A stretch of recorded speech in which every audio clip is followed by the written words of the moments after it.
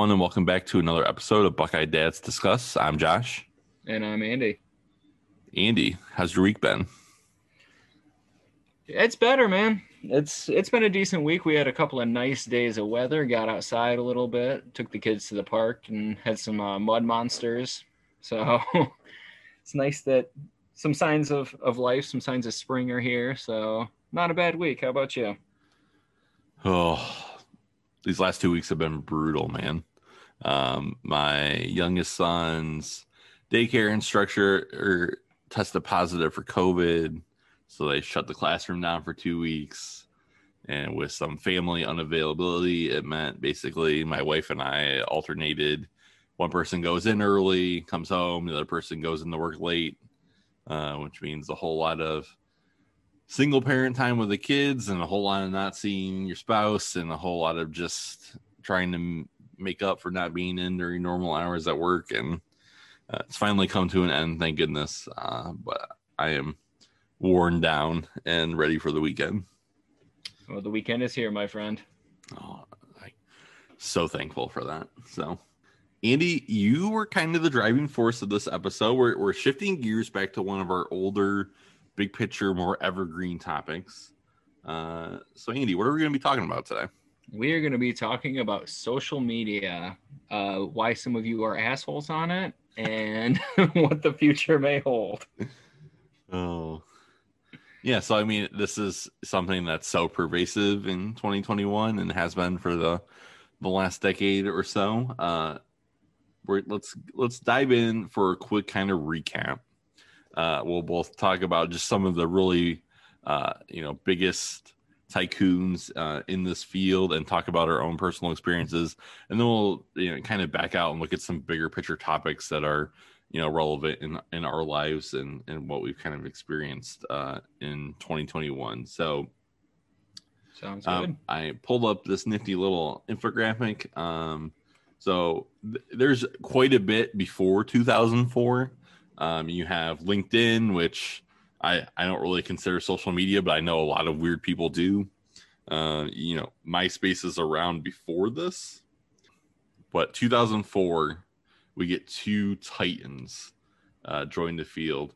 Gmail comes up as the first, really big. You have AOL email, but Gmail is still around today. They still dominate the space for email. And then shortly thereafter, Mark Zuckerberg unleashes Pandora's box and Facebook is born. Yeah, man. I think this might be one of those things that we look back in like 100 years, and this might be a historic event that we are kind of underestimating the impact of right now. I think when we look back, I mean, Facebook may be the beginning of the end of civilization, and we just haven't seen it yet. So I think the history books looking back at 2004 and Mark Zuckerberg and the ideas that he stole from, those two dudes in the movie. I can't remember the whole plot, but I vaguely remember him being a bit of a jerk in the movie. But yeah, I think we'll look back on at Facebook. I think Facebook has fundamentally changed the way that we communicate as human beings. So I think this is a big one. It's huge, right? And it's crazy because we were around for pretty much the very beginning of this. And we haven't even hit 2 decades of it yet. And again, at the very beginning, the user base is exponentially smaller than it currently is. And so, Andy, for shits and giggles, I got my phone up right now, and I went to my page and I set the timeline for 2006. And my very first post on Facebook is there's a note in here that I was born into the world, and then the very first milestone is graduated from Central Catholic High School in 2006. Very nice. And the very first person commented on my Facebook wall on May 6th, 2006. And again, for all of those Generation Z, babyface Zoomers out there, Andy and I were in the OG crowd. You had to have a college email in order to log on to Facebook. Had to have that .edu. No .coms. You couldn't use your AOL to get in. You had to have that .edu. This was college guys only. And so Andy, you still remember your Buckeye mail number? Yeah, .12 because it was my favorite number. I thought it was. I mean, clearly I had made the right choice coming to Ohio State because I was Hef .12 and it was my favorite number. Yep. It was destiny. And you were too. I remember yours as well. Yep, stole 15. Yep. Remember the twins and arguing about who got the earlier number, who was born first. Yeah. So yeah. So again, you had to be, big shot with the college email. And Andy, I'm scrolling through. Facebook essentially was just like a shitty Twitter when it came out. Yep. Like I'm looking at some of this, and it's basically just like, I have like posts on my wall that are like, Josh is pissed at chemistry. Josh moved in and loving Ohio State University. Like, this is just a dumpster fire. It's so, it corresponds to me being in college, which explains why it's so cringy. But this is just like, who wants to read any of this stuff that is on my wall? Nobody in the world. And then you get some pictures sprinkled in there and whatnot. But it was rough. But at the time, it was the coolest thing in the world.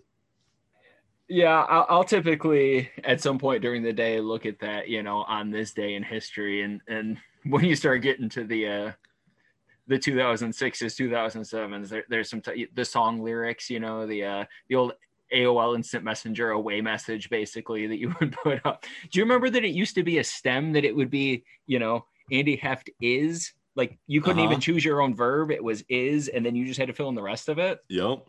I'd be curious to see when that went away. I'd imagine it probably was about the time that they started letting everybody in, and it wasn't just, the .edus anymore. But I remember back when it was a stem and you couldn't even choose your own verb. In the beginning, many, many years ago, Facebook was, I remember feeling pretty cool about it. Like I ended up, there was a group email before I started college with all the people, the like 25 people in my major. We all added each other on Facebook. I ended up playing a pretty significant role organizing a summer Cedar Point trip with a bunch of people in my college major, since a lot of us were from Ohio. And it was just like, pictures and, being able to get in touch with people who might be on the other side of the campus or develop plans or whatever. It was pretty cool. And then they opened the doors to everyone, and Facebook slowly starts to become what we see today, which if there was a better way for me to get updates on my friends and their families and their children, I would just delete my Facebook account right now. And I still might. I'm still flirting with it. I'm with you. There have been so many times where I was like, I don't think I can read another terrible post. But you're right. I mean, it's got staying power because it is still a really convenient way to stay in. I mean, it's so widespread. Everybody has one. I mean, there are, even though it's cringy, I mean, we do have at this point 15 years worth of history on there. We have, photos from long ago, but yeah, I'm with, I mean, it's a cesspool. It's a cesspool that is just hard to quit. I mean, I imagine this is probably someone was like to be addicted to drugs. Like, yeah, I don't want to do it anymore, but also it's kind of hard to quit. Yep. As of fourth quarter 2020, roughly 2.8 billion monthly active users. When you're in the billions, I mean, you are just a force. Like, you are a culture altering, reality altering force in the world. And we'll get into that a whole lot more later. But again, so 2004, you have these two things pop up. 2005, I would have guessed this was earlier. YouTube comes around. And I swear it's just because I spent so many of my back half of my high school years watching you and Zach click on and watch the dumbest YouTube videos while we're hanging out on the weekend. Oh, I think you're mistaken on that. I don't think we were even onto YouTube yet. That was like College Humor. I That don't was know. I feel like Newgrounds. In the like the last year of high school, I feel like we just spent a lot of time like playing Risk, maybe playing some Halo or Guitar Hero, and then just like watching dumb YouTube videos. But I don't know. It all kind of, now that we have kids, it all just kind of blends into a haze. There were definitely a ton of terrible videos. You may be right. Maybe we were watching on YouTube by then. Maybe I'm thinking of earlier days. We're getting old. 2006. This says MySpace is booming. I don't really remember the MySpace years very much. I remember when you started your account, you had Tom as your one friend, the like guy who made MySpace or whatever. Did you ever have a MySpace? I did. Okay. I don't think it was well cultivated, but it did exist. So never had one. But 2006, Twitter is launched publicly on July 15th. And by 2010, you're getting 750 tweets per second, 65 million tweets a day. And checking my Twitter account, I believe June 2011. So it takes me a little while to get into Twitter. Twitter has taken an outsized role.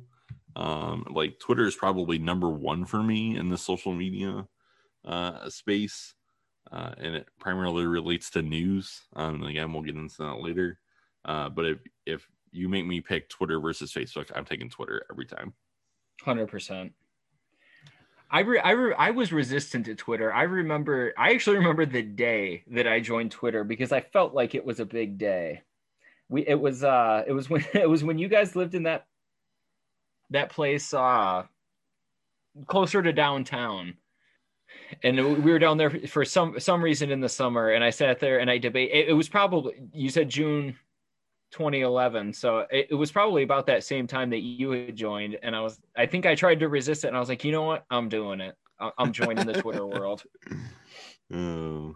But I remember that being a fairly momentous occasion of like, you know what, I am going to join this world, and that's one I don't regret as much as maybe the Facebook world.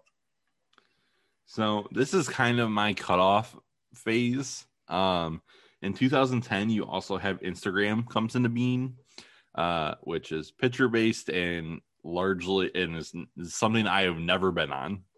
I theoretically tried to make one, and I'd say probably every 3 months I go back to it and try and figure it out. And I'm enough of a dinosaur that it doesn't make sense to me. So I probably spend an hour on it, maybe every 3 to 6 months, and say, I don't get this, and and travel on. Theoretically, like, this is the thing that I contemplated replacing Facebook with, because it's just pictures. I'm primarily just looking for like pictures and the little blurbs you can write up about your family vacation or what you're doing for the holidays or whatever. But then Facebook ends up buying Instagram. So if you're trying to stick it to Zuckerberg, you can't do that by going over to Instagram. And then 2011, you get Snapchat. And then there's a whole run of social media apps that, rise and fall. You have videos with Vine. TikTok's really popular now. And I'm sure there's a whole host of ones that I'm leaving out. But really, like, those are the big players. Man, Vine was on fire for like 6 months. I remember when everything was doing it for the Vine, and then I don't know what happened to Vine, but I don't even know if they still support that platform anymore. Yeah. I feel like TikTok's kind of taken over that space, but yeah, who knows? I'm venturing. I'm really getting close to like, old man yells at cloud territory, because a lot of this stuff has dwindled for me. I'm still on Facebook, still on Twitter, but a lot of the newer stuff I have just not gotten into. Yeah, prepping for the show, I didn't even think of what dinosaurs we are, but after that I feel old, so thanks for that. Yeah, I mean, really the line is, were you cool enough to need a college email to get on a Facebook, or were you just our parents and just polluted the site with just the worst garbage in the world? Some of us got that OG status. All right, Andy, so lead us in to this first topic that we want to start. We're starting with something local. There's a local high school, Catholic high school, St. John's Jesuit. We were rivals of a sort back in the day in high school, and they had, there was some Black Lives Matter, Black History Month issues that the students were protesting about, and they kind of just blew up all over social media. Yeah, so I got pretty fired up about this, coincidentally, right about the time that we were talking about this episode. So I said, you know what? I'm fired up and let's take it in that direction. So I'm going to start by saying to call them rivals, I think is a bit generous. I mean, I think we handled them pretty well, at least back in the early aughts decade. And I don't know if they were right. I mean, I feel like it's a bit of a Penn State situation where, maybe St. John's thought we were rivals and we said, yeah, okay, it's fine. Whatever you need to think. But no, all right, that's enough. That's enough. I think they're doing some really great things. So that's the shot I had to get in before we get into it. But yeah.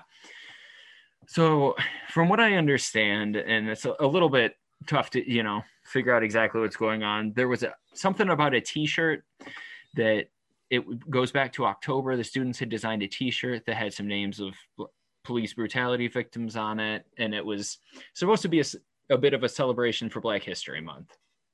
So this is something that had been in the works for 2 to 3 months. The administration had approved it and said it was okay. And then they kind of really dragged their feet and said, you know what? I don't know if we're actually going to be cool with that. To go along with it, so to celebrate Black History Month, students were trying to play music that highlighted Black artists. And then that became a point of contention. Even when they were trying to use clean lyrics versions of it, it became a bit of a point of contention with the administration. And they said, I don't know if we're going to play this music. So really, it seems like the students were kind of told that they could take some leadership roles and celebrate Black History Month in the way that they saw fit and wanted to celebrate Black culture. And then the administration didn't honor the things that they said they would ahead of time and came up with a lot of what seemed to be pretty flimsy excuses for why the students couldn't go ahead and do the things that everybody had agreed to, which is pretty crappy. So the students ended up walking out. A group of students anyway ended up walking out over this because they felt like that they weren't being treated fair and that they were a bit lied to and that things weren't fair. And I get that. And I mean, it was very peaceful. They walked out. It started positive. They walked out. The school said, you got to go since you walked out of school. So they ended up going across the street to the Home Depot parking lot, and the police ended up getting called, which I'm not really cool with. I think that's a huge overreaction. I mean, these were students that were just trying to make their voices heard. They weren't being violent. They weren't saying inappropriate things. They were saying, hey, you guys said you would do this, and now you're not following through on what you said you would do. So I think that was crappy. The thing that I really liked, though, was the students published the letter that they had sent the school. So it's a group called St. John's Jesuit High School Students Eager for Change. So they published this letter. And I'm just going to read a couple of quotes from it that really stuck with me. I thought it was really classy. It was really well written, and it explained why they were frustrated in really good ways.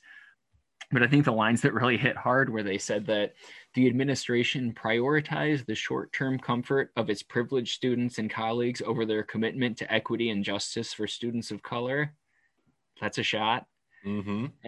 And they also asked the school, so in their closing paragraph, they asked the school to stand up for what is right, regardless of the public's perspective. Again, I mean, that hits hard, but they're not wrong. And then kind of the body of the letter was really just explaining what had happened, the agreements that they had with the administration, and then how the administration had gone back on them. One of the points that I really liked that they made was some of the music that they were trying to play is the exact same music that's played at sporting events. And it's not an issue at sporting events, but when it becomes music that's being played to honor Black History Month, all of a sudden it became an issue. So they made some really good points in this letter. And I don't know what the school's response was. I didn't see a published response from the school. I'm guessing we probably won't, just because that tends to be, schools tend to handle things more in-house. So I doubt that we'll actually see a public response to that. But anyway, I was proud of the students. I thought they did a really nice job. And then I saw the story on the local news, and I waded into the social media comments, and holy shit, people are awful. Awful. I mean, awful. So before we dive into that, I just want to make one extremely glib comment. So I read through this letter that the SJJ students wrote up, and in either the first or second paragraph, there was they opted not to use the Oxford comma, and I felt it really kind of, made it difficult to understand the sentence. And so, moral of the story, people, the Oxford comma is essential and should be used at all times. Wow. This is your PSA. Other than that, though, wouldn't you agree it was a really well written letter? Absolutely. It was very, very eloquent as far as these are our concerns. This is what we feel like is, I'm going to use the word hypocrisy. Like, there's so much in the wake of George Floyd and all the things that have happened since then. There's so much performative bullshit where it's like, oh, yes, we really care about racial equality and really, believe systemic racism is real and we need to do something to change it. And then it's like, okay, so now you said these very nice words. What are you actually going to do? What actions are you going to take to back up these words that you said? And then you just hear crickets and nothing ever really happens. And so, the students say, hey, this is how we feel. That you have not really put actions behind your commitments. And that was really, the source of the issue, I think. Yeah, I don't think people like to be called out for when they say that something matters to them, and then when they're asked, okay, so you can put your money where your mouth is. Well, that gets a little uncomfortable. Nothing that the school did, I think, comes close to the comments on. I mean, there were 3 or 4 different stories. So there were follow-up stories. So there was the original story about the walkout and the protest. There was the publication of the student letter. There was another group came from outside of the community and came in and then had a follow-up protest. And I mean, their comments on probably the 3 or 4 stories about this issue that I read were consistently, I mean, disgusting seems like it's a word that doesn't go far enough. Yeah, I mean, I found a story for just one of these stories, and just scrolling through. I mean, you have the entire gamut of you just have like pure, I probably have a KKK hood hanging up in my closet, just awfulness. But you also have a lot of like, I'm gonna say, trying to be neutral / well-intentioned. But just completely and utterly missing the mark in just an awful way. Like, for example, I'm obviously not going to read this person's name, but this is like a guy who probably thinks, oh, hey, this is a completely reasonable point, not in any kind of way racist, perfectly neutral. Okay, not all students would be interested in Black history. Doesn't make you a racist. Playing certain music over the PA is forcing everyone to listen. Black Lives Matter seems to only come out when blacks have a specific concern. It's great to display your heritage, but don't force it on those not interested. Like, yikes. Like what? Like, that person is probably patting themselves on the back. Like, I just showed everyone with my really insightful, in the middle, moderate take. And it's like, no, that's fucking awful. Are you serious? Awful. I mean, if you want to say that Black Lives Matter only comes out when it's a topic that interests them, I mean, I think the interest is not being murdered in the streets by the police and being treated with any sense of equity in our society. So in that sense, I mean, maybe thinly veiled racist Tom there has somewhat of a point, but only if the cause is, not being treated completely unfairly by a system that's designed to perpetuate unfairnesses that have been going on in our country for over 400 years. And then you get things like Black Lives Matter stands for burning, looting, marauding. So, literally the entire gamut of just awfulness. The ones that really got to me. So there was one that was shut up and dribble, which I get it. That's like a right wing, response to people kneeling for the flag or whatever. But what the fuck? This wasn't even about sports. This had not a damn thing to do with sports. That one really pissed me off. Privileged kids just trying to get out of class, treating that. I mean, holy shit! Like, how are we going to just diminish people's voices by saying that they're trying to get out of class? No, they're standing up for what they believe in. I mean, ugh. And the privileged kids part of it, I mean, that's also just tough. But no, this is about so much more than getting out of class. This is about people standing up against an unfair system. The kids that go there should feel lucky to go there. In no way explains why they shouldn't also speak the truth of racism. Like, sure, you can feel lucky to go there. That doesn't mean you should shut up and accept the shitty world that we live in.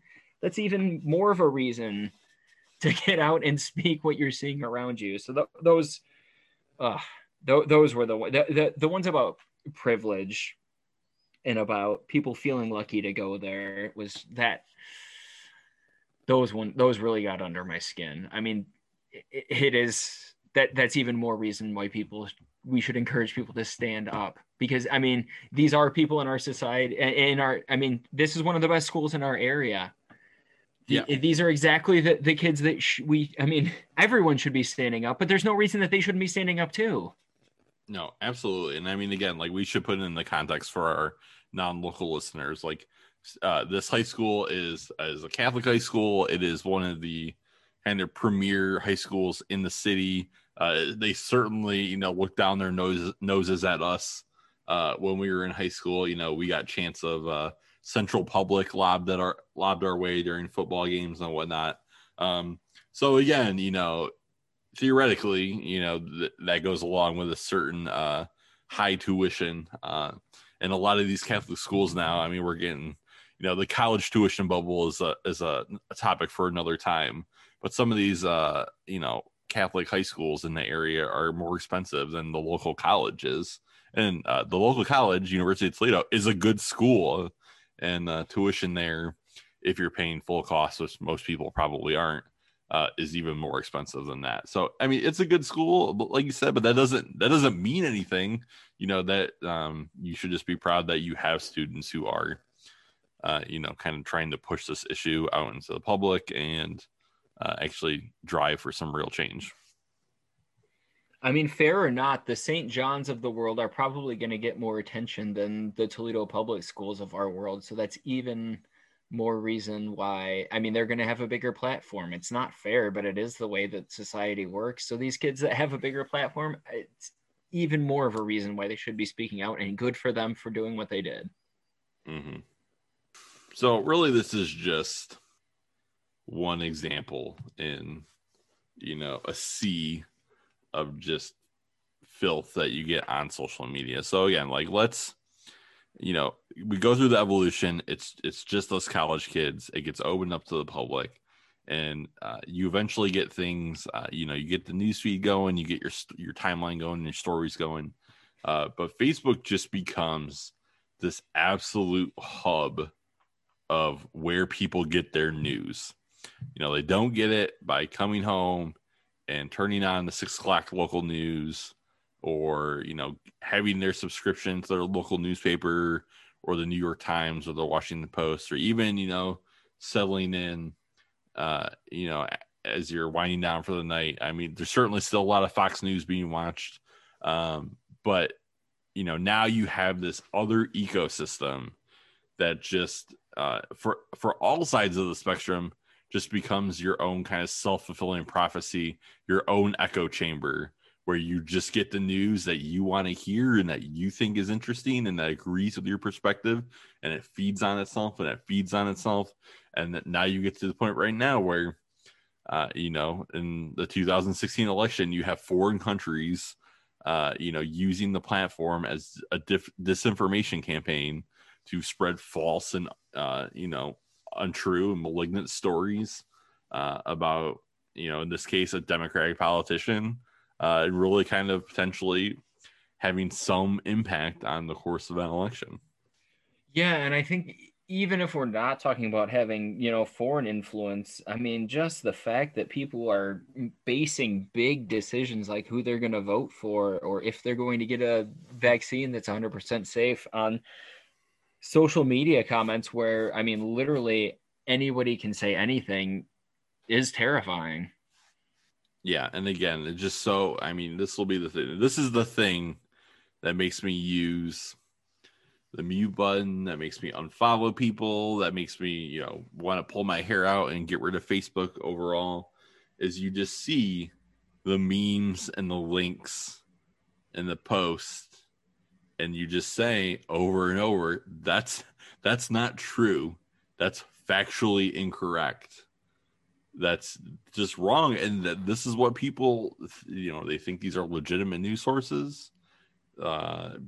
And they are like, oh yeah, this is something I can point to where a bunch of other people share the same opinion I do based on a false set of premises. And yeah, that's how I make my decision about who I'm going to vote for president of the United States, or how I'm going to, how I'm going to take certain medications and vaccines and make, big decisions about my personal health. Like, it's insane. I think it would probably be lost on a lot of people, but at one point, the idea of a geocentric world was pretty popular. And I mean, I'd imagine that, if Facebook existed in the 1400s, people would have said, of course, the universe revolves around the Earth. Why wouldn't it? But just because a bunch of people say that it's true doesn't make it factually correct. It's just so basic, right? Like, I don't want to, throw our parents' generation and everyone older than them under the bus, but it is not just our parents' generation. Oh, that's true. That is a gross generalization by me. But again, just we at least had the beginnings of internet literacy and checking your sources, and is this something that's actually reliable? And it's so funny, obviously, like, when we were in school, it was, you can't trust what's on Wikipedia. And now it's like the first thing that I go look at is the Wikipedia page, because it's, sourced, and it's going to, it might not be the gospel truth, but it's going to give me a good general picture before I start diving into the specific sites. So, I mean, Wikipedia is a hell of a lot better than, do you remember why they told us we shouldn't use Wikipedia though? I don't remember. No. They told us we shouldn't use Wikipedia because anyone could edit it, because Wikipedia was essentially crowdsourced information. Yep. And lo and behold, here we are. What do we have now? When you really have crowdsourced information. And again, it's just so, like, I really just need to let go every time I, see a stupid meme based on incorrect data or grossly disingenuous information, and it's just like, it just kills me that people like see that and they're like, and it's literally like, nobody's ever gonna say this out loud, but it really just feels like, well, I saw it on the internet, so it must be true. Well, one, I think you're underestimating people, because I've heard people say that before. I don't even think at this point people are ashamed to say that. So to say that that's a bridge too far, I don't even think that's true. I think there's people that would say, I saw it on the internet, so it's got to be true. Have you found yourself, I mean, the last 4 years comes to mind. I don't know if there's a specific reason why I think it's like the last, I mean, maybe 4 years and like, I don't know, 38 days, something like that. That it's just gotten a lot worse. And that, have you found yourself where there's those situations where it's like, this is so brutal, I don't know if I can just let this pass and like be able to sleep at night? Like, some things are just so factually incorrect that you're like, somebody's got to say something, right? Does it have to be me? Oh no, I don't wonder it, I know it. And then I do it. Like, there are just times where I just can't, even if it's just, it's the most serious, I'm going to scare you because the brown people are coming to get you type, meme or whatever, based on, statistics that are, completely inaccurate or completely out of context. And sometimes all I'll just do is I'll just drop, you got a whole bunch of angry faces and likes, and I'll just drop the laughing emoji on the thing. It'll be like my stepfather-in-law. somebody who I see on a weekly basis, and just we just have a general understanding. We don't really talk about politics or whatever for the most part. But I'll just drop like the one laughing emoji to be like, this is fucking ridiculous. Like, I just want to let you know that I saw this and I judged it. And I just want you to know that without saying any words and drawing any attention to it. Fair enough. I have really found in the last, it's not like our politics are a secret. So, I mean, the last 4 years, it has been, and I mean, the last year, COVID specifically, it has been so hard to just look at things. And it's like, I don't want someone else to read that and then think that this is like real life. Oh, yeah. And that's the thing. If it was self-contained, I could just scroll by and shake my head, right, and not react. But it propagates, it spreads. And again, it still does that even if I chime in with some smart ass remark about how dumb that comment is and use your brain and all that or whatever. And it still does that. And I really, I do that to make myself feel better. And it's really not changing anybody's mind or really doing a whole lot. I might start an argument and that it might just, again, make me feel a little bit better, but it just can't, if one person says, oh wait, I know Josh and he's kind of an asshole, but he sometimes knows what he's talking about.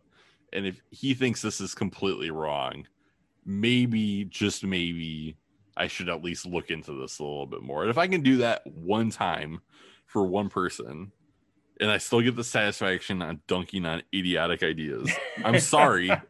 It's a character flaw, but I'm still going to do it. Oh, I love it. I do feel like that's a little bit where this whole show came from.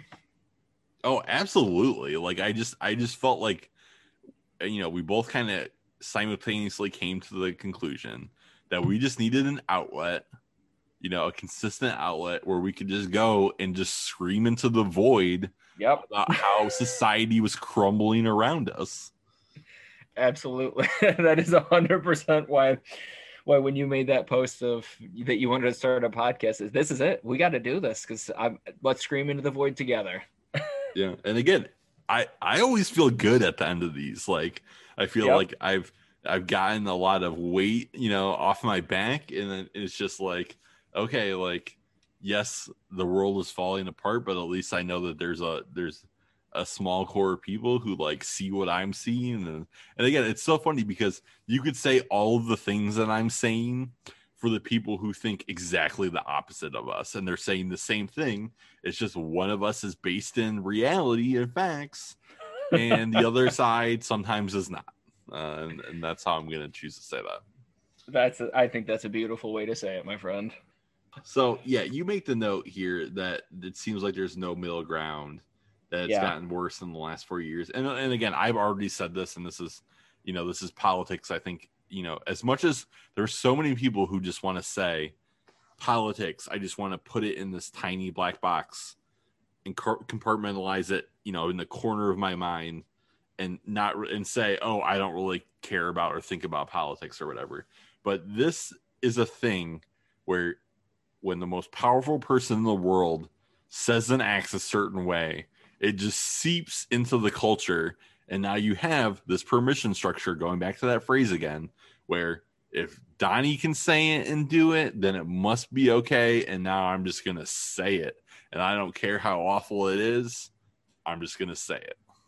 Yeah, I think, where I was being a little bit tongue in cheek with, has it gotten worse over the last 4 years? Absolutely it has. And it's precisely because of that permission structure. I mean, I think we've discussed it a little bit on previous episodes, but I mean, Trump basically made it okay to be racist again. Like, he didn't make America great again, but he did make America racist again. He made it okay to be racist in public again. Yes. Because again, plenty of people in the comfort of their own homes, behind closed doors and shut windows, say a whole bunch of awful stuff. But when you're in, unknown company, you open your mouth and then you close it before you're going to say that thing that maybe that other person would find offensive and objectionable, and now it's just like you just go ahead and say it. Yeah, I mean, Trump machine manufactured the perfect flag to explain what it's become, and it was the classic Trump 2020 fuck your feelings flag. I mean, that's what it's become. People are fine with offending people. People are fine with being racist. People are fine with being ignorant. It's just okay. It's okay. Especially white people. White people are just fine with being racist anymore because Trump was racist and no one said a word about it. It didn't hurt him. It didn't hurt him. He had the second most votes of all time after being openly racist, and we decided as a country, yeah, we're cool with that as long as we got dollars in our pockets. Yeah, and to tie this back to social media, right? Like for a long part of the internet, and this is still largely true, but I feel like maybe less true than it has been. Like you worship your anonymity, your anonymity. You hid behind the fact that you were a keyboard warrior with, username newmaster69, and you could say whatever you want and nobody knew who you were, and you could say whatever offensive thing you wanted to because you had the luxury of knowing that nobody would ever be able to tie this back to you. And now we've thrown that away largely, and it's just like, yep, here's my first name and my last name, and here's my horrible thought. Go ahead, world. What are you gonna do about it? Yeah, and then on top of that, be really, really mad when the world actually does something about it, and there's real world consequences for the dumb shit that people are saying. Okay, so we're gonna have to take a tangent here for a second. Yep. And let's talk about cancel culture and Dr. Seuss. So this has been in the news for the last like week or so, and I'm just so mind boggled. Like, and again, I see it on my Facebook feed, and I'm like, what is going on? What are we actually talking about? Like, again, so there are 6 books of Dr. Seuss's that have questionable or outright bad depictions of people of color and kind of how those people are caricatured, cartoonized in his books. And the Dr. Seuss estate decided that they were no longer going to publish those books. It is 6 books. And again, I have kids, young kids. You have young kids. I have not read, nor do I own any of these 6 books. They are much more obscure. This is not Green Eggs and Ham. This is not Cat in the Hat. And it's like, this blew up into like the biggest story in the world about how, the liberal media has canceled Dr. Seuss. Like, what is going on? So I am a pretty big Dr. Seuss fan, and I own at least 1, if not 2 of those.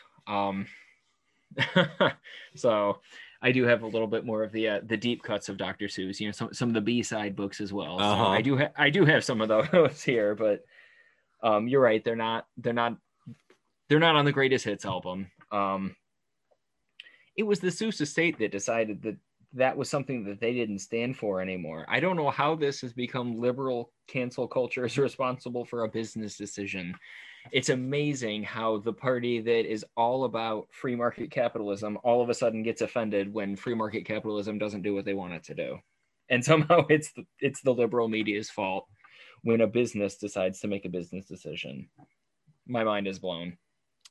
So I will leave this person's name out of it, but I was scrolling across my Facebook feed the other day, and I saw a poem written in the style of Dr. Seuss about how everything in the world was being canceled. It ends with, "Stop trying to cancel the air that I breathe, for I live in America, the land of the free, and one thing is certain, you won't cancel me." And it has the Grinch giving the middle finger to said liberal media who's canceling everyone. Like, and again, a bunch of people on this, there's 10 likes. I know probably half of these people. Some of them I'm not surprised to be on here. Some of them I am rather surprised to be on here. And it's just like, again, the Republican Party is the party of Trump.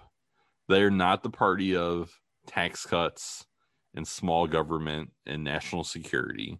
They're the party of, we want things that we want to, again, Trump hit the nail on the head. We want to make America great again, which means we want to go back to the days in which what the white monoculture thought, said, believed,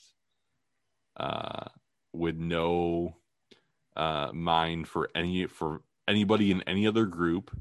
That is the dominant culture. It needs to be able to live 100% unedited. And if you object to that, then you are this liberal mob that's partaking in cancel culture, and it's just ridiculous. Yeah, I can't handle the cancel. That's when I just have to put Facebook down. There's nothing, I mean, our world is constantly changing. There's nothing wrong with change just in the first place. Like there's just nothing wrong with change in the first place. If they don't want to publish those books anymore, that's fine. Even if they don't have an underlying reason, that's okay. Like change is okay. I don't know why we're so desperate to hang on to a society that wasn't all that great in the first place. But for people to the things that people have rushed to the defense of, Mr. Potato Head. Now the right is Mr. Potato Head is that the hill that they're going to die on. We're going to pry the Mr. Potato Heads from their cold dead fingers. Get out of here. Yeah, I mean, I did not watch, but I did catch some highlights of Trump's speech at CPAC, and the COVID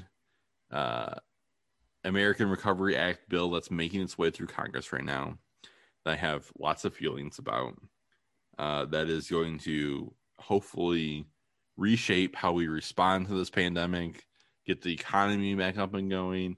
$1.9 trillion of spending, the second largest, bill that we've ever passed to try and, right our country, right our economy. Trump did not spend 1 second of his speech in any way whatsoever talking about this bill and the recovery and focusing on the pandemic and the half a million lives that have been lost.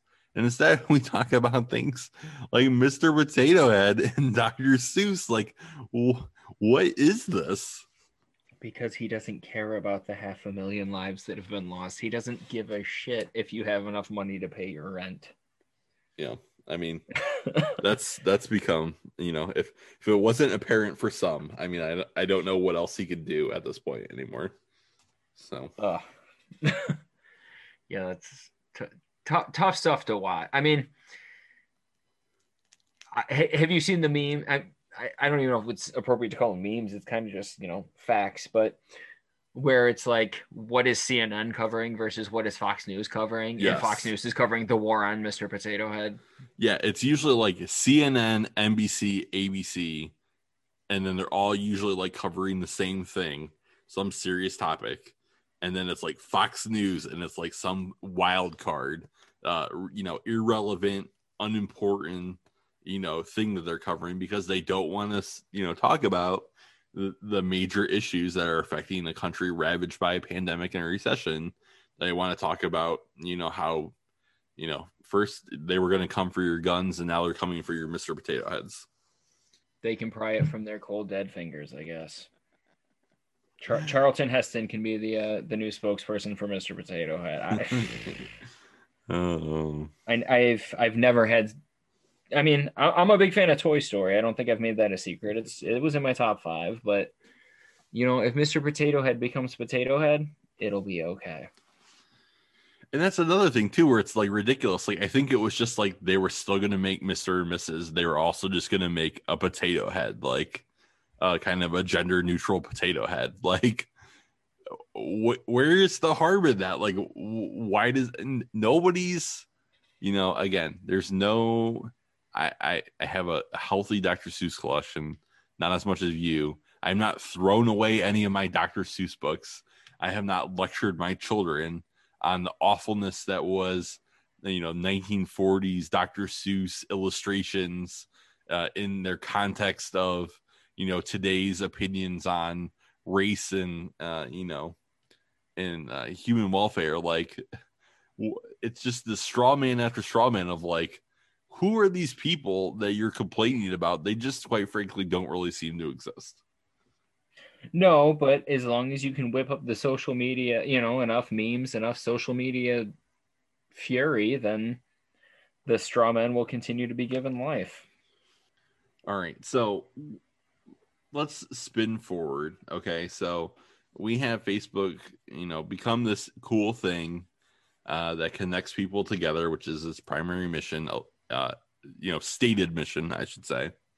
While we, learn over the years that really they're doing is just trying to collect as much data from us as we can to try and, get advertisers, the information, selling our information to advertisers, the companies that, would make better use of that information to sell us things.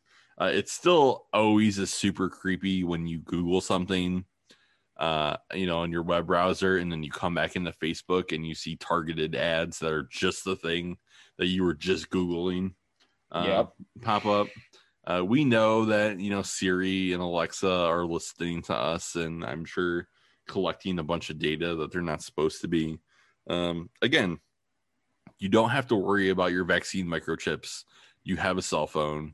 You participate on the internet, and anybody who wants to know could find out, from a company perspective, from a hacker perspective.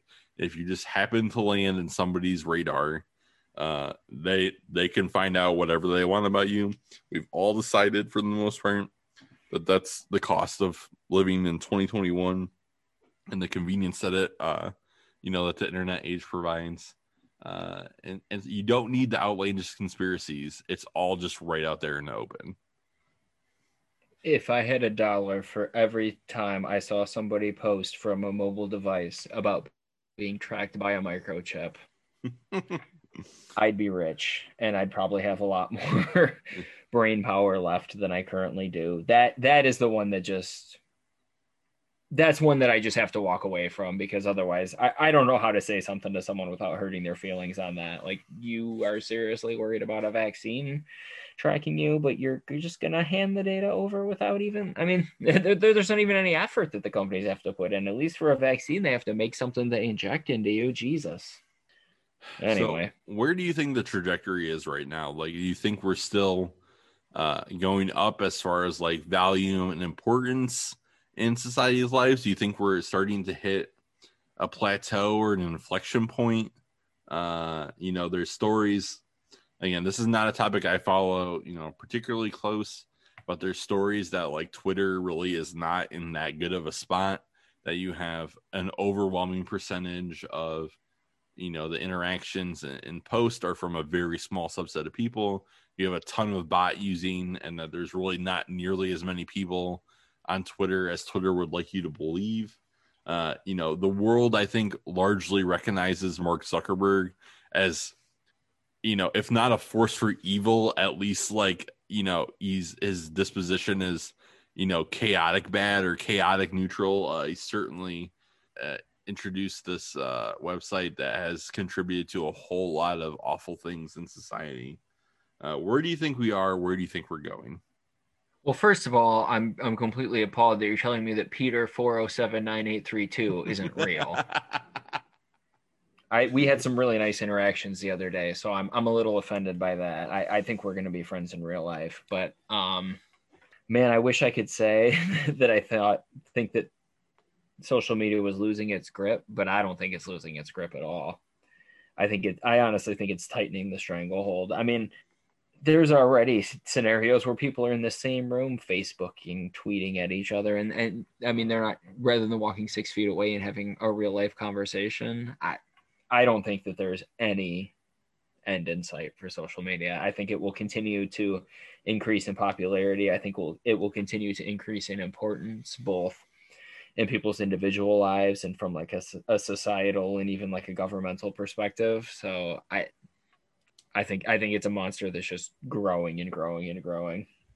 Okay, I have a couple of responses to that. First off, if anybody wants to use their bot army to push at Buckeye Dads on Twitter, you have our blessing. By all means, go for it. Peter, if you're a listener, make it happen.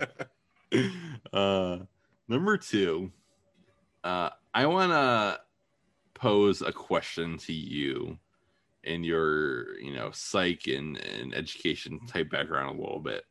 So, we hear about the dangers of screen time and all the negatives that come with it over and over and over again, medically, psychologically, kind of more esoterically. And I'm not saying no to any of that. Far be it from me to say no. But my question to you is, we're raising a generation of kids. And if we think that screen time is important to us, think of how much time you and I spend in front of a screen at work. Think of how much time you and I spend in front of screens for our entertainment at home, whether it's phone, iPad, TV, whatever. Like, at what point do we just say screen time is a huge part of life in this in this era, and being able to navigate those things and to succeed in that kind of environment is important for is practically important for your day-to-day life? Like, what do you think about that thought? Yeah, I think the answer is scary, first of all, but I don't think it's going to get any less important. Like I said, I mean, with social, I don't think it's going to be any less important than it is now. So I think it's really hard to look at a kid and try and limit their screen time, because, I mean, I get the research, but I think to look at a kid and limit their screen time when the rest of us are spending, 13 and a half of our 16 waking hours a day looking at screens is, first of all, just a hard position to take, like, practically, to, that's a real big time do as I say, not as I do. And I'm not a huge fan of that style of parenting in the first place. So for us to have our entire lives wrapped up in screens, and then to tell kids, go out and play, don't beyond that. I don't think that's realistic for the future. I think their careers, their personal lives are going to be increasingly more and more on screens. I think personal branding is something that's probably, I mean, it's only going to get bigger. Cultivating your entire image. I think by the time our kids are probably our age, instead of it just being a quick, let's look at this guy's if we're going to hire him, let's look at this guy's Facebook and make sure he, doesn't have anything too offensive on it. I mean, I think our kids are probably going to have to create personal branding to even get basic jobs. So I think it's really tough to look at our kids and say, stay off of screens, when the entire world is becoming increasingly more digital every second. I think in a pandemic, it's even harder to do that, because they don't even have those opportunities anymore to interact with real human beings. So that I know that in my professional life, that's been a pushback I've had to have on some parents that I work with, to say, you can't really have the same screen time expectations you had before, because the screen is the only way kids can connect anymore. Yeah, absolutely. And I mean, luckily we have things now like Zoom and FaceTime and things where it's not just, you're staring at a screen with words, you actually get, video, and you can make eye contact, and you can have the nonverbal communication that you would have as if, not precisely as good, but, close to what you would be if you were in person. And you still get a lot of those, you can learn and pick up on social cues and, observational learning behavior and things like that. So at least you have that part of it going. I mean, my son, when, he was home from school, he looked forward to his, 10 o'clock Zoom meetings with the rest of his classmates. He would ask to get on early so he could talk to his friends early, setting up Zoom dates with some friends where they just grab some toys and play with them, through the computers. And it's just like, how do we say no? We don't, and how do we say no from our perspective? I mean, I'm home, I'm trying to answer emails and do some work from home. I've got a couple kids. They're all young. They all want attention, or am I getting into something they shouldn't be? Well, you can solve that by putting something on your TV and letting them watch it, and usually keep their attention enough where you can go back to your screen and do the thing that you need to do. And it's just No, I don't think anybody's really thinking it's necessarily healthy. But sometimes there's just a practical element to it that you just can't get around. I do think as life becomes, I don't want to say, I don't even want to use the word normal because I don't think there's going to be any, I don't think the world post pandemic is going to resemble the world pre pandemic. So I think as we move into and I don't even know if post pandemic is the right word, but the next phase of this pandemic where we have some sort of, control through vaccines, I'll be very curious to see which parts of things that have happened over the last year we're going to keep. I think a world that's connected more remotely is something that's going to stay. I mean, I think we could do probably a whole podcast on lessons learned from the pandemic that I think we should keep, because I do think in a lot of ways, some of the things that we've learned to do remotely, we should keep for reasons that are, there's no reason for people to, 7 people to travel 40 miles to a meeting. We could do all this on Zoom. So I think the pandemic has pushed this even further into a place where this is going to be the reality for our kids. I mean, there's still going to be in-person interactions. I think school is going to be one of those things that continues to happen in person, but I think increasingly the business world is going to become more remote because people are going to look at the lessons learned over the last year and say, we were able to do a lot of this stuff without actually being in the same physical place, and it's so much more efficient to do it that way. So I think trying to push our kids away from screens is going to be counterproductive to the world that they're going to be growing up in. Yeah. So, I mean, again, and this is not, I'm not going to put any words in your mouth. I'm not saying that I'm advocating putting your kid or my kid in front of a screen 24/7. That's not what I'm saying.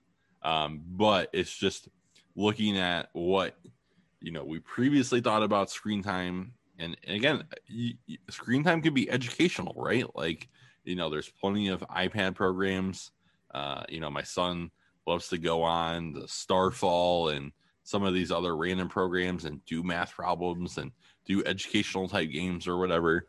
There's certainly, schools, as more and more schools, younger and younger, you start getting, I mean, again, my kindergartner last year had a Chromebook. We had, I don't know, maybe an hour a week in a computer lab when I was in 5th or 6th grade. That seems about right. And now, you have Chromebooks in kindergarten. So the world is changing and technology is changing. And that means that us and our children's screen time habits are going to change as well. I certainly think there's a cost to it. And I'm not saying that there isn't. I'm very curious to see, like, the first time we just, like, get everybody together and just all be in the same room and interact with each other. Like, how does that, does it feel the same? Like, are we going to interact in the same way? Are we going to be rusty? But I mean, that's what we're going to be looking at in the back half of 2021 and for the rest of the decade. Yeah, I mean, I definitely think there's going to be some rust. I mean, I've even noticed, I'm still pretty hunkered down. So even when I go to the store and I have to talk to somebody, it's like, oh, these are things I haven't done in real life in a long time. Like I don't have a mute button. I can't just make you stop. This kind of sucks. Yeah. But yeah, I think it'll be really interesting to see, especially, with our kids at the age that they are, that we have those, preschool, early elementary kids. I think their educational trajectory is going to be so different than we would have thought. If we'd have done the show 2 years ago, I think what their education is going to look like now versus what we would have thought 2 years ago are going to be pretty considerably different. And I think that'll be an interesting world for us all to navigate together. Absolutely. So continuing on the topic with our kids. So you have the oldest kid in the bunch between the two of us. I don't have to worry yet about, cell phone and social media apps and whatnot. But again, we're early. We're ahead of the game. Let's talk about it a little bit. Like, what are you thinking? Like, what are you thinking? How old is your kid going to be before they get a cell phone, in this theoretical world? What do you think you're going to need to do as far as monitoring and, checking in on social media and your kids' internet usage as a whole? Yeah, I think that's a great question. That's something that we've kind of said. We've had those discussions. I don't know that we've necessarily come to a conclusion yet, but at 10, we're starting to get those probing questions, and I know that there's kids in the class already that do have cell phones. So I think we're trying to take a little bit more of the old school approach of, like, once you start spending a lot more time outside the house. And again, I think this is something that's probably been affected by pandemic life of, if you're going to be going and having play dates and spending a lot of time, not with the parents, I think that's a time where a cell phone makes sense. So we're kind of not quite there yet, but I mean, probably sooner than later. As far as monitoring, I think that's more important than I mean, there's a lot of bad things that happen on social media, and we hit on the news version of it, but the cyberbullying with kids is awful. I mean, I think we've all seen those stories where kids get really pushed to, I mean kids are taking their lives because of bullying on social media, like, let's just be honest. Mm-hmm. And I do think that that's going to be one of those really, really hard lines to toe of making sure that what's going on in your kids' social media, but also helping them gain that little sense of independence where they don't feel like you're looking right over their shoulder. So I think that's going to be a really tough line to toe. I think that's probably been a tough line to toe. I mean, probably forever. I mean, certainly for our parents, as we had our little AOL Instant Messenger screen names and everything. I mean, I'm sure our parents went through that exact same. How far do we let them go? I think it's really important to know what your kids are into, though. And I think I'll probably at the end of the day come down on the side of, I'd rather hurt someone's feelings by being too involved than let something happen because I wasn't involved enough. Yeah, I think that's right. Like, I just don't see a way around that. I mean, the longer they have these apps and the if they show a foundation of good behavior, and not being reckless and staying within the lines for the most part, I think maybe there's a potential as your kid comes closer and closer to adulthood, and they need to start making their own decisions and being their own person. I mean, releasing the reins and letting go, I think, will be extremely hard for me. And again, I catch myself, you try to flirt with the line of, like, on one hand, I want to make sure my kid is safe, and not coming to real serious harm. But on the flip side, still acknowledging that it is super important to let your kids fail and to let them, try to be independent and learn skills for themselves for later on in their life when you might not be around for them. And to not helicopter in and say, okay, like, as an example of my own life, one of my son's best friends lives right around the block, maybe 5 houses down. But you have to go out of the cul-de-sac and kind of down one of the more main, in quotation marks, streets of our neighborhood. It's still very quiet, but there's more car traffic and whatnot.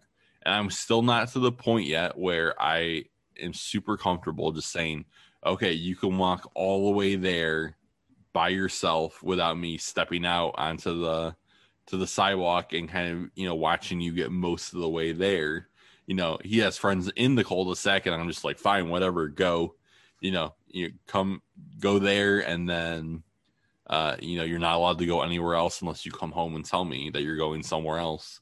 But and again, our behavior is like super helicopter compared to some of the other behavior of kids in the neighborhood, where there's a whole lot of times where we've had parents show up and just be like, is my kid here? And it's like, how do you not know the answer to that? Like, so, and again, and it's generational too, right? Like, I remember when I was younger, it's not that I would, had the free reign of the neighborhood, but like, I would tell my parents, when I was in junior high, that I was going to go ride my bike around the neighborhood, maybe go to this place or whatever. And I kind of just did whatever. And maybe we'll get to that point, as our kids get older, but I definitely also don't know where I'm going to fall and what's the line between too cautious and cautious enough. Yeah, I mean, I think that's a timeless challenge for parents, but I'm pretty comfortable, I think, being on the more helicopter-y side. I mean, and maybe it comes from working in social work, but I mean, it doesn't take long for tragedy to happen, as sad as that is to say. And it would be nice to, to be able to not helicopter, but I mean, things happen quick. And I think I do think it's the same thing, kind of getting back to our topic for the day. I think it's a lot of the same thing on social media. I mean, things happen quick, and you really have to be on top of what your kids are doing, because, all it could take is, a couple of comments and somebody having a bad day for things to escalate into a really scary situation. Yeah. We've talked about before about some of the challenges of being a parent in 2020, 2021. Those things aren't going away. They're not getting any easier. It's always been difficult to raise a kid and have them turn out to be happy and healthy and well-adjusted and independent and whatnot. And, we try not to inflict too much trauma. We do the best that we can with the knowledge that we have, recognizing that everyone's imperfect. But man, it's tough, and social media doesn't make it any easier. Absolutely not. And hey, just think, when our kids have kids and we get to be grandparents, I mean, they're gonna look back at the world that we raised them in and say, you guys had it easy. Can you believe what we have to deal with? Mm-hmm. Yep. I wonder what those things will be, and I guess we'll find out. I'm sure. I'm sure they'll be. I mean, I can't imagine that our parents would have ever predicted social media for their grandkids generate. I mean, who would have seen that when we were kids? In the '90s, growing up, social media. I mean, our computers still made the funny noise when they were connecting to the internet. So, and our parents were, had to get off the couch and go to the black and white TV to change the channel on the TV itself. For their parents. So. Right. Who knows what it's going to look like? I can only imagine. There's so many things out there, with deep fakes and all the different the Photoshop and all the different things that you can do from a technology perspective, that are just really eerie and creepy. You can put somebody's face on somebody else and have it just be really seamless, and you can take their voice and put it in the different videos and whatnot. And it's going to be crazy. And we'll just have to do the best we can. I think as long as Ted Cruz is out there somewhere, we'll just have to make sure that we stay as vigilant as we possibly can. Just what would Ted Cruz do? And then do the opposite of that. That's great parenting advice. Yeah. Ted Cruz threw his kids under the bus about going on vacation while his constituents were in a crisis. Don't do that. Don't do that. Yeah. I mean, I'd have to think about it a little bit more, but I think that if Ted Cruz would do it, you shouldn't test is probably pretty valid as far as parenting. So, man. All right, Andy, do you have anything that you want to close this topic out before we move on to our list? No, I mean, thank you all for bearing with this rant. Like I said, I got really fired up reading that St. John story and just, I've spent as much time as probably the next person doom scrolling over the last year. So it was a little bit cathartic to just get some of that rage out over social media. So thanks for to you and to the listeners out there for bearing with me on that one. My closing thought is, if anybody knows whether podcast listening counts towards your Apple screen time notification on Sundays, feel free to hit us up at Buckeye Dads, because I really hope it does. Otherwise, the number that I get every Sunday makes me feel even more queasy than it already does. So nice. All right, let's move on to our list of the week. Let's do it. It's the list of the week. All right, Andy. So I want to make it very clear to the listening public, this list was your idea, and I am tickled pink about it. Yeah. I was just trying to think of something fun. So one of the things that we've tried to bring back over pandemic time a little bit is just playing board games. So I've been really into Monopoly Junior lately, and I think we can thank Monopoly Junior for this list of the week. So our list of the week is going to be our top 5 board games. And man, if you haven't played Monopoly Junior, get out there and play it. I mean, it's brutal. It is a game where I can compete with my 4-year-old son and not feel bad about myself. Like, I am going hard and I want to win, and I don't win every time. And there's not a whole lot of things where you can play a 4-year-old and have it, I mean, and be able to go, full tilt and not just destroy them. So shout out to Monopoly Junior. I think it's a great game, but we're going to talk about our favorite board games. And I'm going to guess there's probably not a lot of overlap on this list, but we'll see where it goes. I don't know. I'm curious. There might be some. There will definitely be one. Definitely I'm guessing. one. But yes, this is something that I am also a huge fan of. Starting again in my play a ton of board games with my siblings growing up, but really it went to the next level in college and in the years after.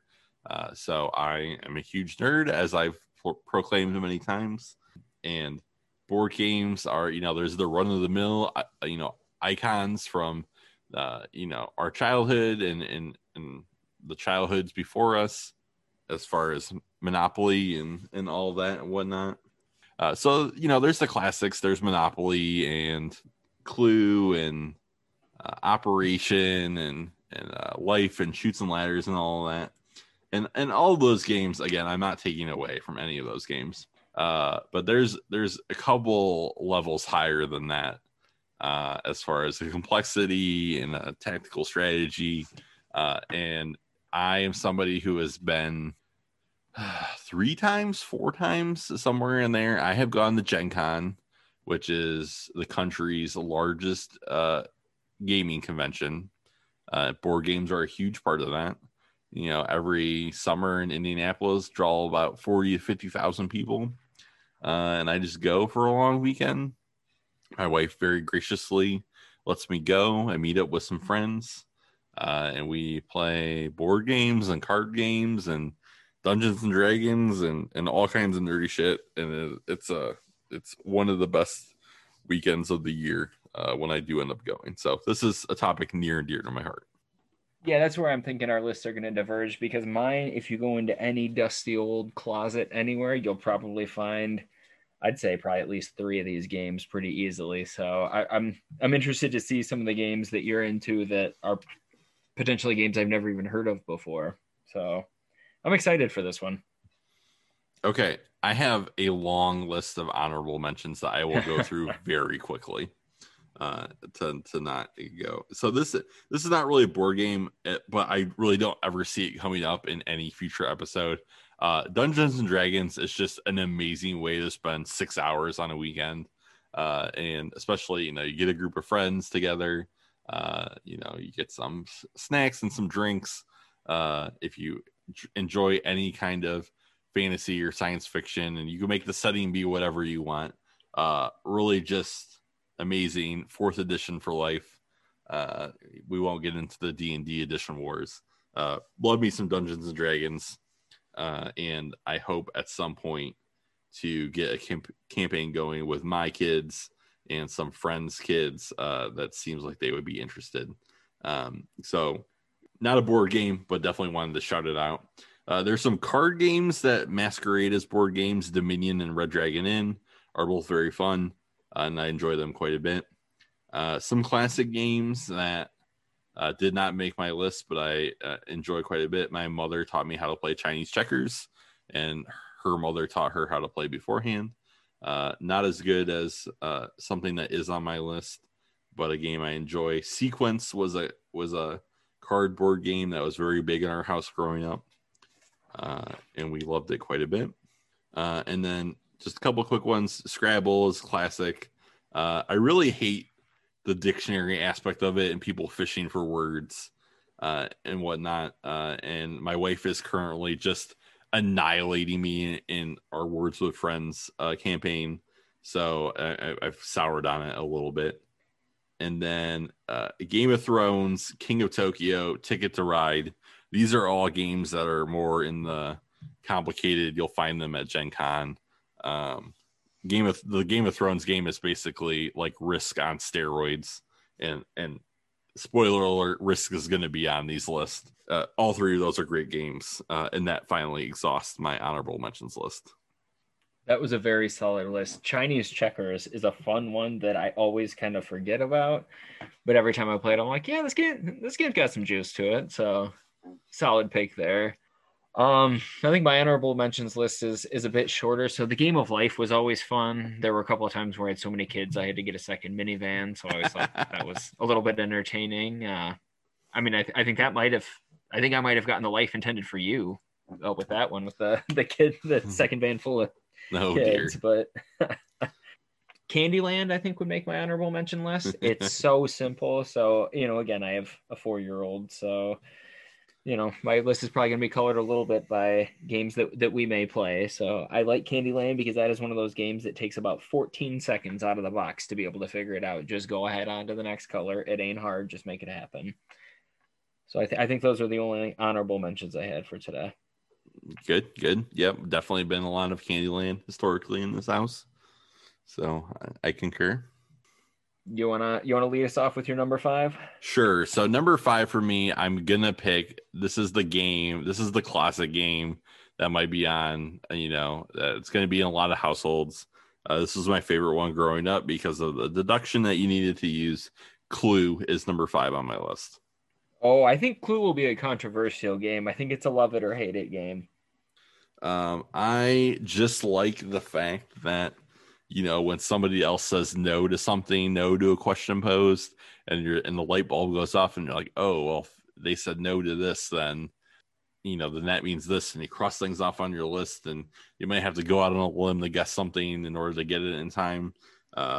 Always Mr. Green. Mr. Green was my go-to character growing up, and yeah, it's number 5 on my list.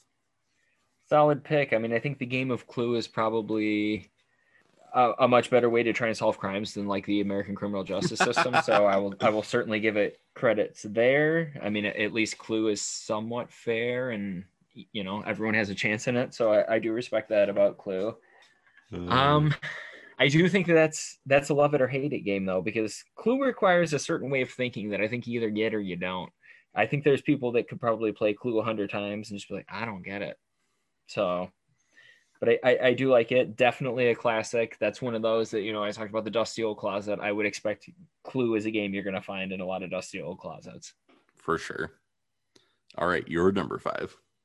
All right. I'm going with a real classic here. So this will show my lack of brain power a little bit. So it is checkers. I know chess is the sexier game, especially, we talked Queen's Gambit, but I suck at chess, and man, I will kill people at checkers. So checkers, number 5 on my list. It's fun. I love it. And I am really good at it. And it's fun to win checkers. Love getting kings. I'm already embarrassed by your list. Yeah. I figured that would be a tough one. Okay, fair enough. We did like who had the checkers board in high school? I feel like there was a class that we played in. Maybe not. Maybe I'm imagining that. No, you're right. I can't think of what class it was, but you're right. I remember playing some games. Torrance's class, maybe? I don't know. Very possible. Number 4 on my list, Trivial Pursuit. So, oh my God, I need to go back and redo my list. How did I miss it? It's like my favorite game. My list sucks. I had to get a trivia game on there. And again, this is, we talked about Jeopardy in a previous episode and how we would watch that oftentimes with parents. I would watch that with my dad. My dad introduced me to this game, loves to lay the smackdown on me. And it just love it. I mean, when you can just, flex the brain muscles and show off. I mean, when am I not going to take the opportunity to do that? So love this game. Love just everything about it. It's the iconic trivia game, and number 4 on my list. I am devastated that I don't know how I missed it. I love it. And I cannot believe that you would bring that game up to me. Yeah. After you're done with your list, you can make an edit and tell me where that game would fall.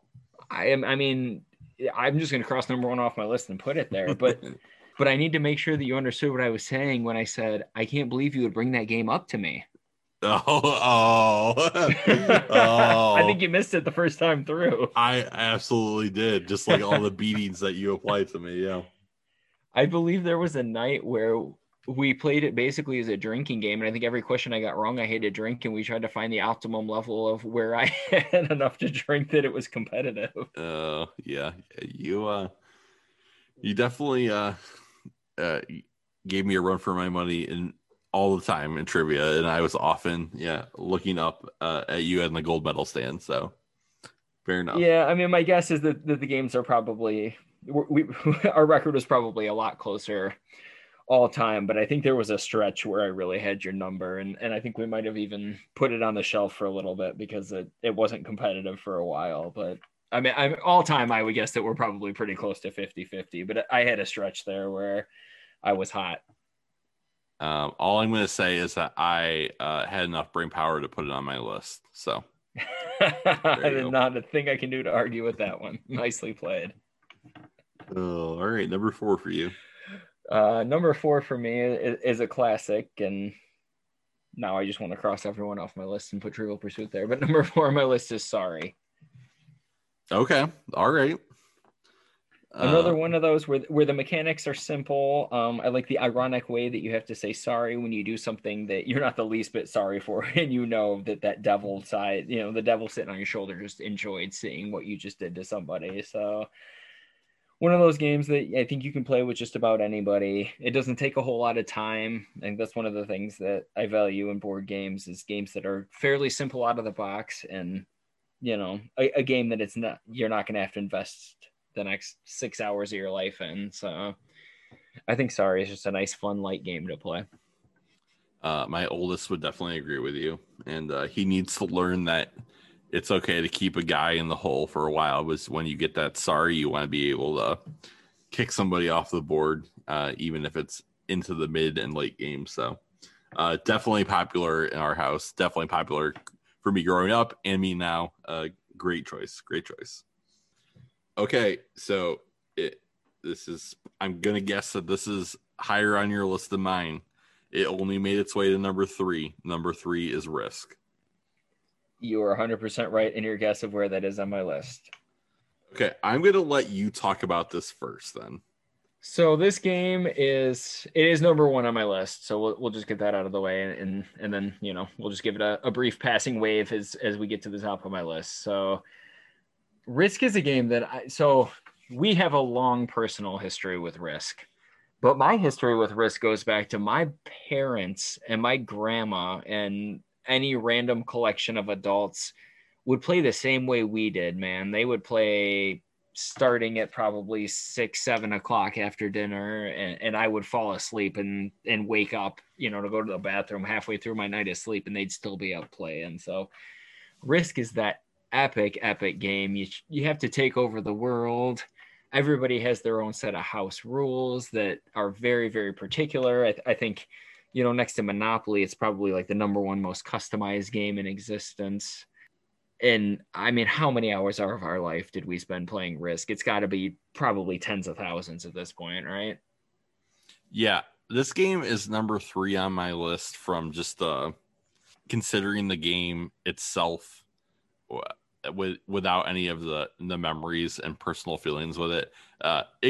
It's probably number 1 easily if I'm factoring in those things, because again, there was so much of our high school and college weekends where it was just like mostly high school, and then fits and starts afterwards when we could break away from the kids and whatnot. April almost canceled the date on me very early on when we were in the early days of us dating, because I was supposed to meet her for a movie, and anybody who knows my wife knows that she is punctual to a T. It's if you're on time, you're late kind of deal. And we were over at Zach's, just trying to squeeze in maybe another Risk game, and I pushed it real close because again, like so many memories amongst me and you and Zach and his dad and a rotating cast of characters. Too many stories, all the inside jokes. really just a hallmark of those years for us. How'd you do in the game, though? Did you win? I did not win very often. No. I mean, that specific night where you almost got the date canceled on you. Oh. Was it worth it? Did you win? I mean, we missed most of the previews, but we didn't miss any of the movie, so that's going as a win, regardless of the outcome of the game.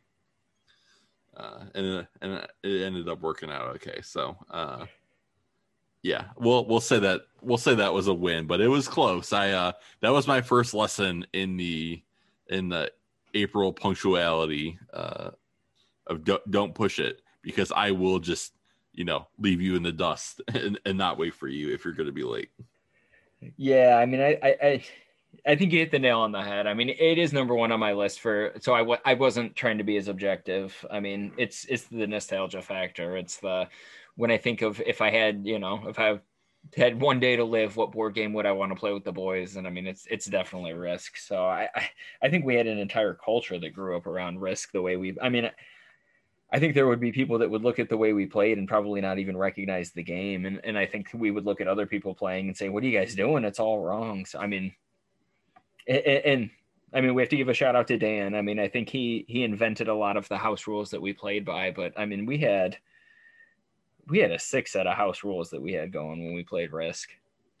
We play Risk like men, like don't pussyfoot around. And again, Dan, responsible for many phrases I still have in my vernacular. I tell my son all the time, I'll roll when I'm damn well ready. Absolutely. I do that too. And he just looks at me like I'm like, why am I related to you? But someday he'll understand. So have you called cock dice on your kids yet? I have not done that. I do have a question for you. Yeah. Have you gotten the mattress off your back yet? I never will. Oh, all right. We could literally do this all night. So we'll curb the inside jokes. But man, again, these other games I would prefer to play if I just had to be sat down with a bunch of random strangers. But give me the gang back, and it's a Risk all day, every day. I think that's the perfect point to put on Risk. Absolutely. If it was with strangers, I don't know that I'd want to do it, but there's no game I'd rather play than sit down to a Risk board with you guys. All right, number 3 on your list. Number 3 on my list is Scrabble. Word game. So Boggle probably should have made it into my honorable mentions. So I think Boggle is a really fun word game too. But I mean, Scrabble is a classic. I have a 4-year-old that I've actually played like a half-ass game of Scrabble with, which is pretty awesome. I mean, he's putting cat down, trying to figure out how to fit it onto the board. But I think it's a great way to just learn how to spell things. So I think the educational value of Scrabble is really there. But I mean, Scrabble is one of those games that gets my competitive juices flowing 100% of the time. I don't have a bad word to say about the game. It was on my honorable mentions list and definitely would be in the top 10. I just, how there's data that shows that when, again, this is a backwards view, but that when you have a married couple and the wife makes more than the husband, it really kind of affects his self-esteem. Mm-hmm. I'm in that situation right now, but with Words with Friends, and I am just getting my ass handed to me right now. And I'm literally, I think, on like an 8 or 9 game losing streak right now, and I can't abuse the special tiles as well as her, and I'm really depressed. I don't think abuse is the right word. I mean, the game is won and lost in the special tiles, and that might be why you're getting dusted. But I agree. We've had the Words with Friends, and we'll play Boggle on like the old school, not on the app, and the juices get going, and it's tough to lose a couple in a row. That Scrabble is definitely one of those games that if I'm losing a couple in a row, I'm pissed, and then I'm probably gonna be swinging a little bit too hard and lose 3 or 4 more games just because I don't like. Yeah, that Scrabble is a tough game to lose. I'm with you on that. Especially it feels a little personal. Going to your game link thing too, like you can put so much time and energy into a game, and then you get the Q on the triple letter score onto the triple word score, and it's just over. It's over. You're done. Doesn't matter. Yep, it doesn't matter what you did the rest of the game. You get the right combo, it's over. But I mean, that's that's the way it rolls. Sometimes you'll win by the Q, sometimes you'll lose by the Q. QI, man, it's a word. I don't even know how to pronounce it, but that'll win you some games. There are some people that are losing by the Q every day. And it's Donald in the Donald Trump fan club. So I was so Scrabble minded, I missed that one. Very nice. Yeah. All right. Number 2 for me is a game this game is like perfect mechanically from easy to learn, difficult to master. Settlers of Catan, number 2 on my list. Yeah, I got nothing to add because I never played it. So this game was kind of one of the many pop culture examples for the people who watched Big Bang Theory. This is the game where you ask your compatriots if they have any wood, because it's a resource game. You trade things like clay and wheat and wood to get the resources you need to build things on a board. The more things you build, the more points you get, and whoever gets the 10 points first wins. Again, it's not a very difficult game to learn how to play, but there's just multiple layers of strategic thinking, tactical execution.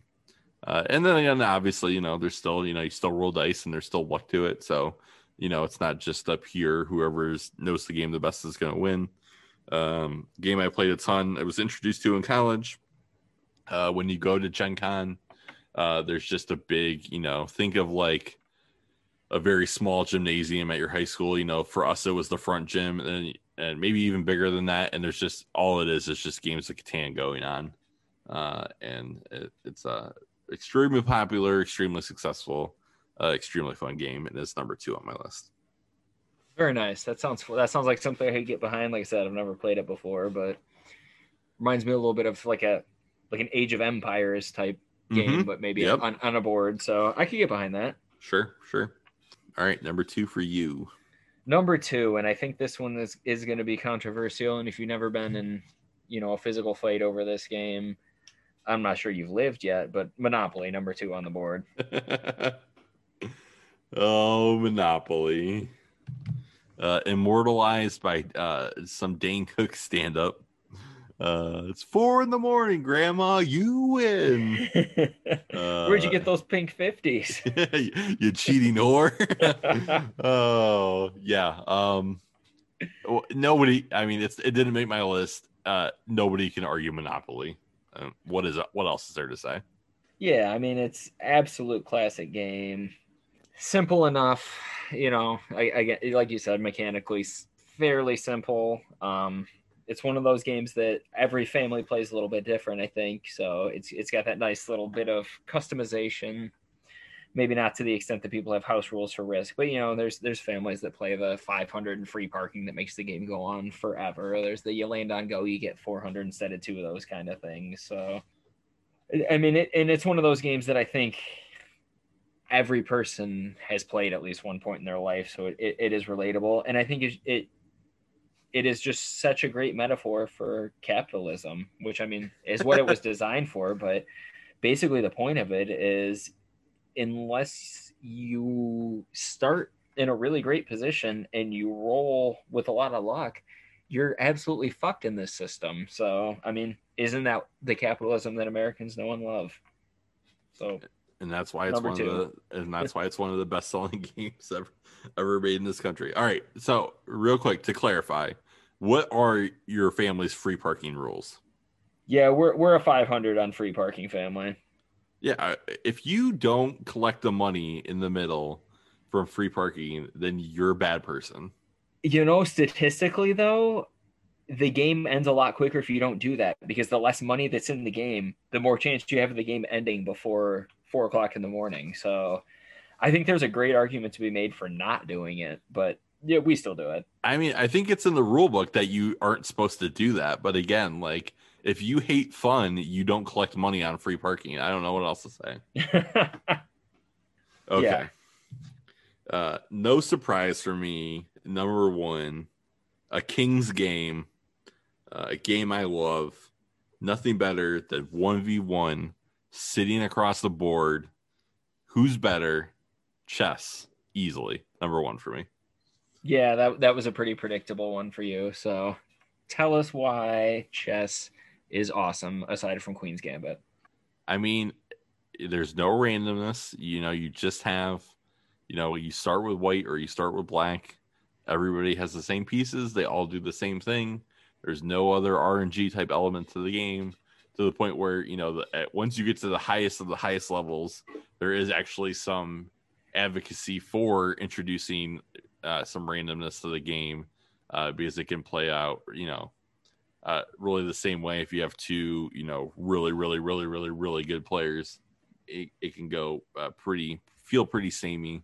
But again, there's just so many books. There's chess theory.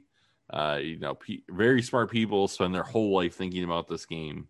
And again, it's you versus one other person, mano a mano, and you just find out who's the better player.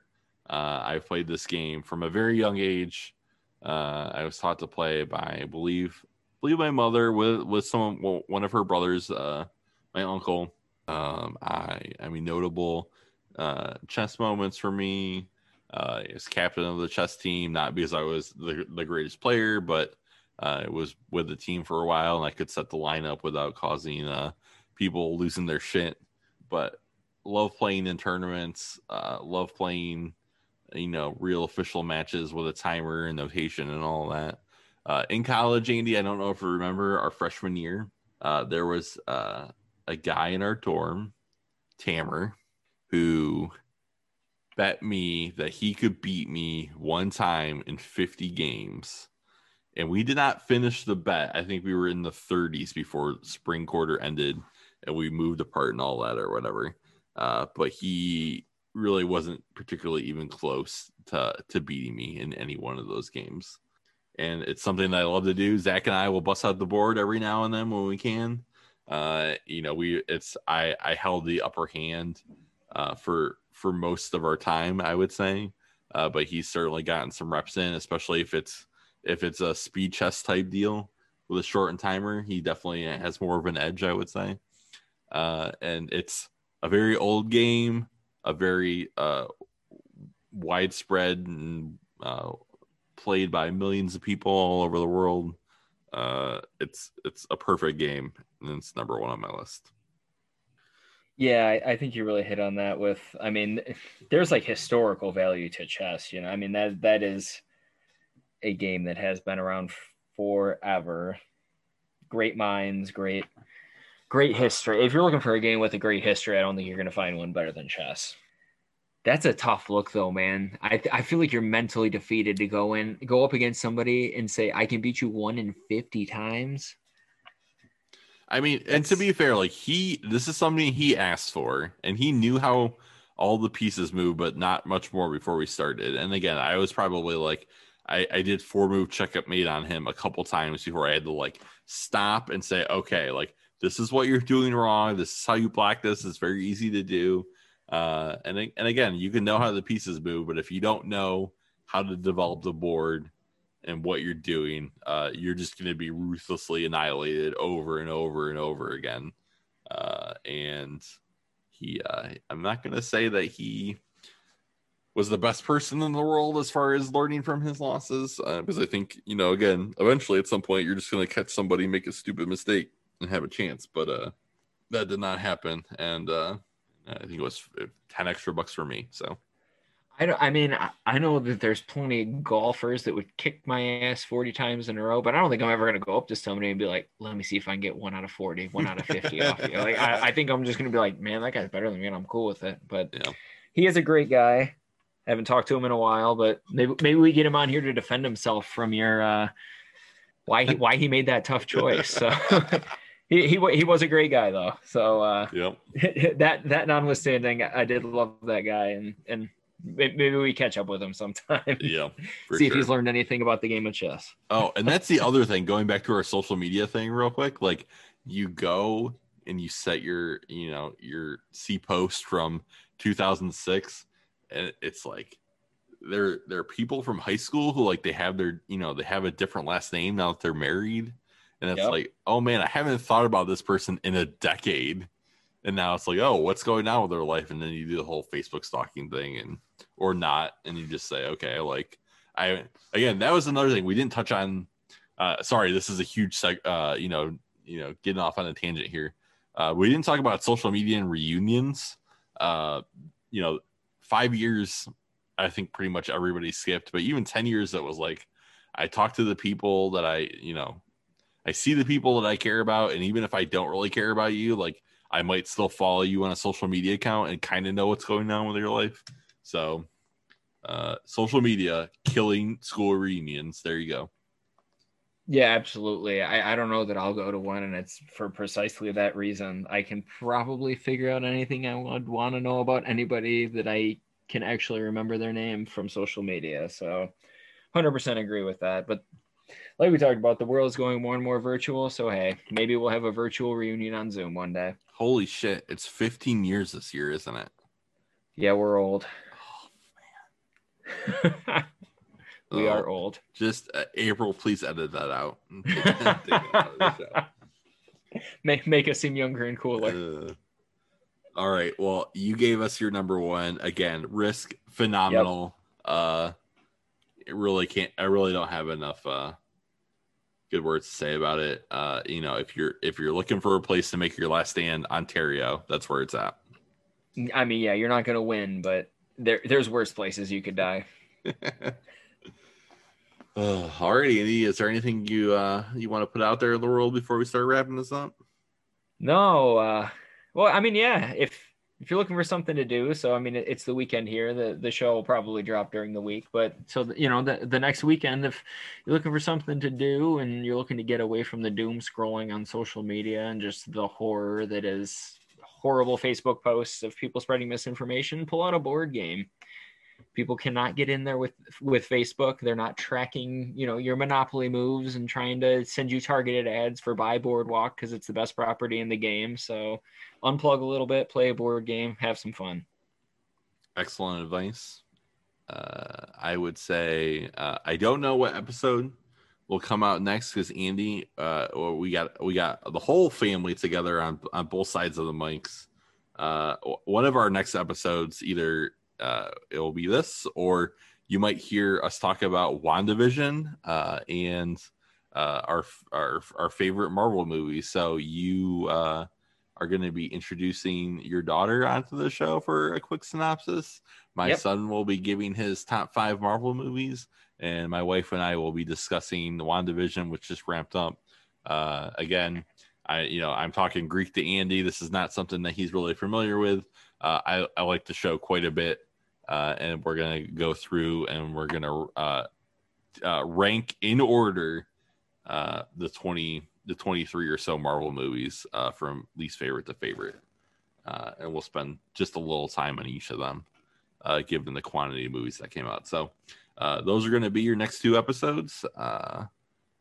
Thanks everyone for supporting the show. We really appreciate it. Again, feel free to reach out to us on the social media. Buckeye Dads Discuss at gmail.com. Buckeye Dads on Twitter. We post episodes on Facebook if that's how you're still getting your news, even though we're shaking your head at you right now. Get your news from real news sources, people. That said, any comments that you leave, we are definitely going to be reading those and responding to those, even though we think Facebook is evil. So find us anyway. Absolutely. All right. Well, this has been another episode of Buckeye Dads Discuss. Talk to you guys later. Stay safe, Ohio. Buckeye Dads Discuss is a podcast hosted by Andy and Josh. It's edited by April. You can find us on social media at Buckeye Dads on Twitter, and you can email the show at buckeyedadsdiscuss@gmail.com.